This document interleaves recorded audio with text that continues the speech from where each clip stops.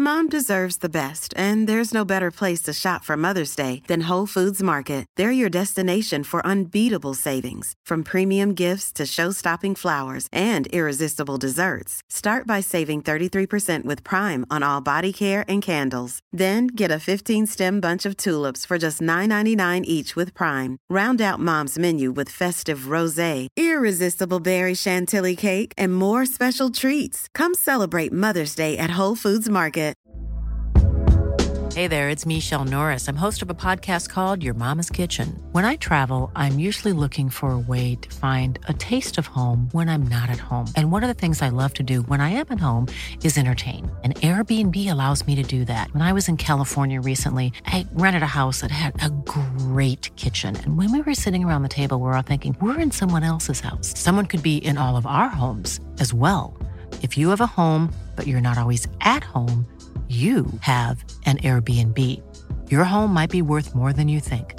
Find out how much at airbnb.com/host. Hello there, guys. We're back again. It's Budge here from the Beautiful Game podcast, and I'm joined by my co-conspirator Dot and Marcus from Eurosport. We're continuing with our collaboration, bringing you the latest transfer news and gossip on a daily basis in the run-up to transfer deadline day. Kicking us off today with the transfer rumour that's got his attention is Dot. Dot, let us know what's taking your attention. Yep, the Arsenal midfielder, Lucas Torreira.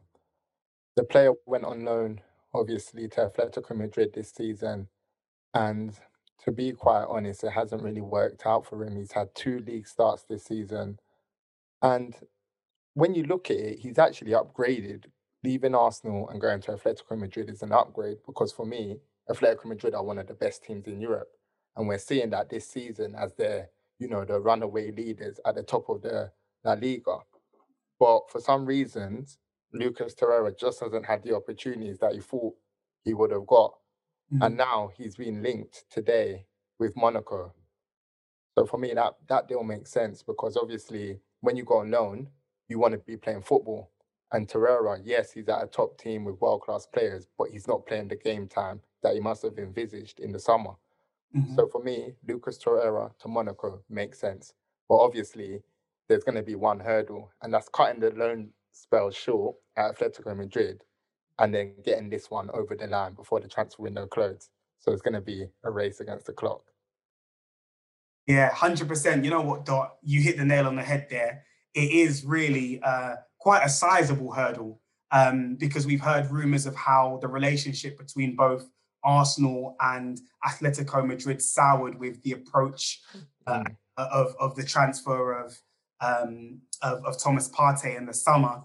And so the fact that Lucas Torreira, having not played much so far this season, be also somewhat in response to the way that Arsenal dealt with that transfer, we don't know. We can only speculate.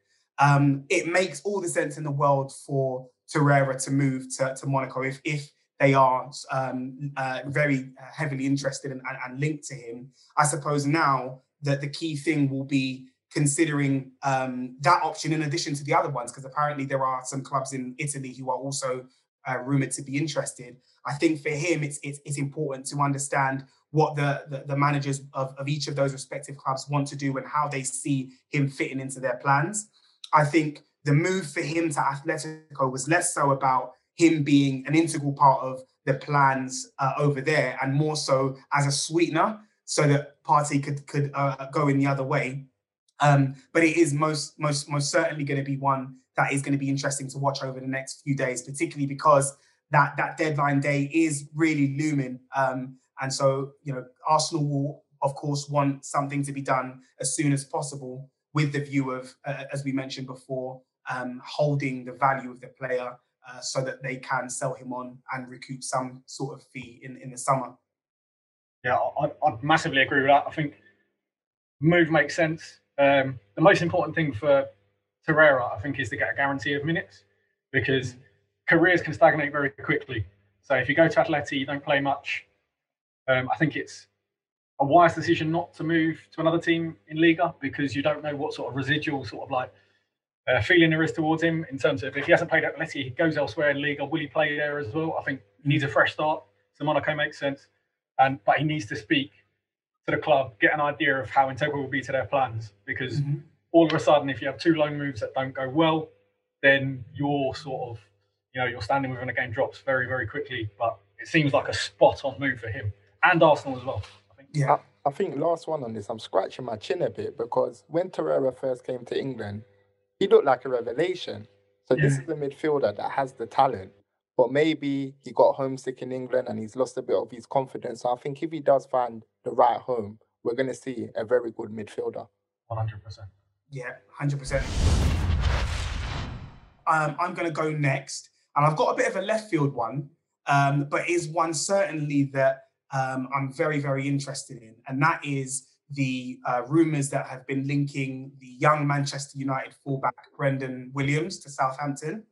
So I'm sure a lot of people will remember him having a breakout season last season, whilst Luke Shaw was out injured. In all competitions, he made 36 appearances and 17 in the league, and of course put in some really impressive performances. And you know what? Ironically, looked like the young Luke Shaw we saw at Southampton all those years back, with his marauding runs up and down the flank.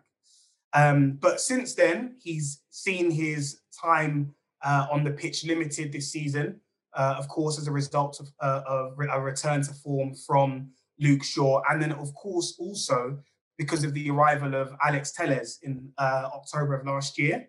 So far this season, he's only played 6 games, and only one of those appearances have come in the league. United's stance at this present moment in time is that they're undecided about whether or not they let him go out on loan. But of course, ultimately, you've got a player who is keen to continue to get minutes under his belt, play regular first-team games to continue his development. And I remember Arsene Wenger speaking about this a few years back in terms of young players that make that step up into the first team, get a taste of what first team football's like, and then go back to under 23, say. And it's always very difficult for them to go back because of the fact that they've tasted it, they've experienced it. He's played in Europe, for example, and so he'd want to continue in that same sort of vein of form.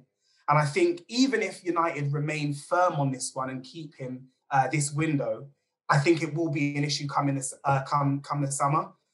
Because you've got Luke Shaw, who's 25, Alex Telles, who's 28. So both of them are ahead of him in the pecking order and still fairly young, still got quite a bit of football to play. And I think the move to Southampton makes sense, both for him in terms of football and development, and also in terms of Southampton and their position at this point in time. At that club, you've got Ryan Bertrand as the left back currently starting. But he's got his contract that's set to expire in the summer. He's yet to sign an extension on that deal. And I think even if he was to sign an extension and to stay, if Brandon Williams was to move on, he'd have someone who he can learn from, an experienced first-team player who's won the Champions League in years past at Chelsea.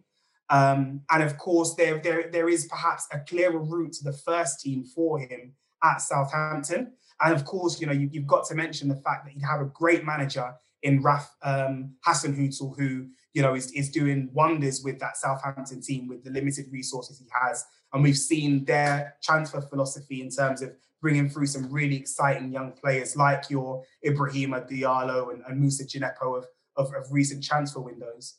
And I guess I wanted to ask you guys what your thoughts on this potential move was. Do you think it would be a good one for Brandon Williams, or do you think he should stay put at United? You know what? I'm pretty surprised that he hasn't really had opportunities at Manchester United, because when I saw him last season, he was very, very solid. He has that passion. He knows what the club means. And to be fair, what I like about him is that he can play on either side. He can play left back and he can also play right back. So I thought he would have had some opportunities to deputise for Aaron Wan-Bissaka, but that hasn't really happened this season. Going to Southampton, I'm not sure that will be the best move for him, because I think he's good enough to start in quite a few Premier League clubs, and I don't think he's at that level to start for Southampton because of, obviously, Bertrand, who I think is a terrific left back, and Kyle Walker-Peters. He shocked me since joining Southampton, because when I saw him at Tottenham, he looked a bit wet behind the ears, but now he seems like one of the most complete right backs in the Premier League. So Brandon Williams, I think he should leave Man United, but I don't think he should rush and he should wait till the summer, in my opinion.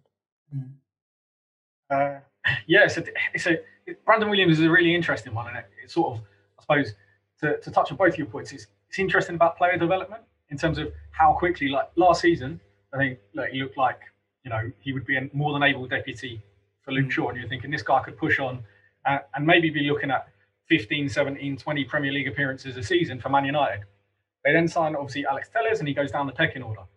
And then I suppose it's about development, and I think these years are crucial to have Premier League football and Premier League experience, because the jump from 23s to Premier League is apparently, obviously, fairly substantial. So then if you're playing in the Premier League, you drop down to the 23s, and then you come back up to the Premier League, that is a substantial jump. And it will take you a little period of time, I personally think, to acclimatise. When you're a first-time young player, you get that time to acclimatise. People like Brandon Williams, this is his first 5 league games. He's a little bit off the pace. That's fine. However, if he's paid 20, he goes down to the under-23s, comes back up, and then plays in the senior team, then the criticism starts. It's like, why isn't he up to pace? Yeah. That's a tough one. So for him, I think he needs to get a move. And if it's on loan, all the better for United, because I think, as you both say, he's a very good player, and long-term, he should be a United player. I would say Southampton seems, I think it's very much reliant on Ryan Bertrand and how he's going to progress. If he stays at Southampton, then yeah, it's going to be a tough one to budge him out of the team. But at least he's second choice there rather than at United being third choice. So it's a difficult one. He needs a move, and I think Kyle Walker-Peters is a prime example of that. Like at Spurs, he came in, he looked good, particularly going forward. But now at Southampton, consistently in a team, playing under a manager who's got a consistent plan, he looks fantastic. And I suppose that's sort of the example Brandon Williams sort of needs to look at and be like, well, actually, if I can get a move to Southampton or another club, then that's sort of the growth I can look for. And then maybe I can go back to United and kick straight into the first team if needs be. So I think, just to add to that, Tariq Lamptey is a perfect example. Who was at Chelsea, had limited opportunities, has gone to Brighton, and now he's being linked with Bayern Munich and some of the top clubs in Europe. So I think Brandon Williams should look at a Lamptey and see, what, that's the kind of path that I need to follow. And I think Brighton is actually a good fit for him. Moving on to you now, Marcus. Let us know. Let's round it up. What piece of transfer activity has got your attention today? Okay, so it is transfer activity rather than a rumour, to be honest. And I think I might be creating a rumour, but here we go. So I wanted to go a day or so back onto Odegaard to Arsenal. I just find the move in general really interesting. I think it's a good move for the player. It's a good move for Arsenal. What I found more interesting was the length of the move to the end of the season, right? 4 months. If I'm Arsenal, and obviously I've got no particular insight, I want him for 18 months minimum. Partially because obviously he's a fantastic player, but also because you've got the settling in period at a club, right? Comes in, takes a little while maybe to hit the ground, maybe not, because obviously he's a fantastic player, but I think you have to maybe think that may be the case. So I found it really telling that he's there for 4 months. And I wondered whether that had something to do with Zinedine Zidane's future, because I think it's fairly obvious, to me anyhow, that Zidane doesn't particularly rate him. He went to Real Sociedad, he was superb, he hasn't really played, he's asked for a move away. I would have thought he would have gone out for 18 months, even if it was 18 months with sort of like a callback option. But for him to go for 4 months, it just makes me think, is there a gentleman's agreement in place whereby Real Madrid might be thinking, come the summer, they might be after a new manager? And if that is the case, then the move sort of makes sense. Now, obviously, this is all sort of conjecture, but I just thought it was an interesting sort of like thing to discuss. I just find the 4 months strange, if I'm honest. I find it for clubs put so much planning into how they move forward, right? Just seems massive short-termism. And it's either from the Arsenal side or the Real Madrid side, and I'm edging towards the Real Madrid side. So yeah, I think you're trying to make sense of a situation that makes no sense. Real Madrid, they just don't make sense. They can send someone out on loan and recall them, and we've seen it with so many other players, Reguilon, Ceballos, now Odegaard. Real Madrid seem to be sending their best young players on loan without a plan for them in the future. So yes, Marcus, potentially you are right that maybe in the summer Zidane's going to go and Odegaard has a future at Real Madrid, but not with Zidane. So it's going to be interesting to see. Yeah, most certainly. I think it is really going to be one that's interesting. I think, of course, on the part of Arsenal, they're more than happy to just have the player until the end of the season. But already, Mikel Arteta has gone on record to say that, he's very interested in keeping him for a longer period of time. He spoke of the fact that he, being a fan of Real Sociedad, watched him extensively whilst he was there and was really impressed with his performances. And so we'll be keen to open those discussions with Real Madrid in the summer. There's been a lot spoken about Zinedine Zidane's approach, particularly with young players, and the fact that he tends to err on the side of the more experienced and older players. And I think not just Martin Odegaard, but there have been other young players that he's failed to get the best out of.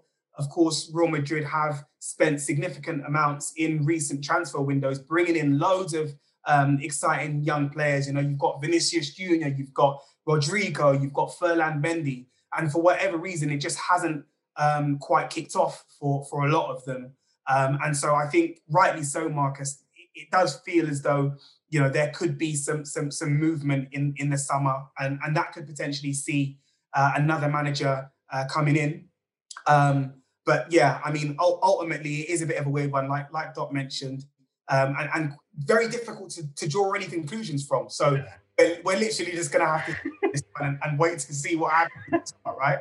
Yeah, 100%. I think with Madrid, as Dot says, it's a bizarre one, right? Because maybe like 3 years ago, they made a point of going around and trying to get the best young players in the world. Yeah. And now they've sort of gone back to a coach who has a track record of not being able to get the best out of the best young players in the world. So it seems kind of unsustainable one way or the other. But yeah, I'm looking forward to seeing Odegaard in the Premier League. That's the most important thing, I think. Well, Marcus, what I would say, the flip side of that is he's been able to get the best out of the most experienced players in the world. And those are he's tried and trusted. It's true. You know what's going to happen? They're definitely going to win the Champions League again.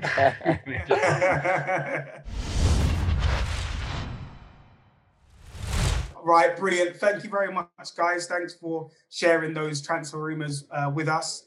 We're going to call it a day there, and we'll be back again tomorrow, bringing you the latest transfer news and gossip yet again. A reminder, it's the Beautiful Game and Eurosport collaboration, and we'll catch you guys tomorrow. Mom deserves the best, and there's no better place to shop for Mother's Day than Whole Foods Market. They're your destination for unbeatable savings, from premium gifts to show-stopping flowers and irresistible desserts. Start by saving 33% with Prime on all body care and candles. Then get a 15-stem bunch of tulips for just $9.99 each with Prime. Round out Mom's menu with festive rosé, irresistible berry chantilly cake, and more special treats. Come celebrate Mother's Day at Whole Foods Market.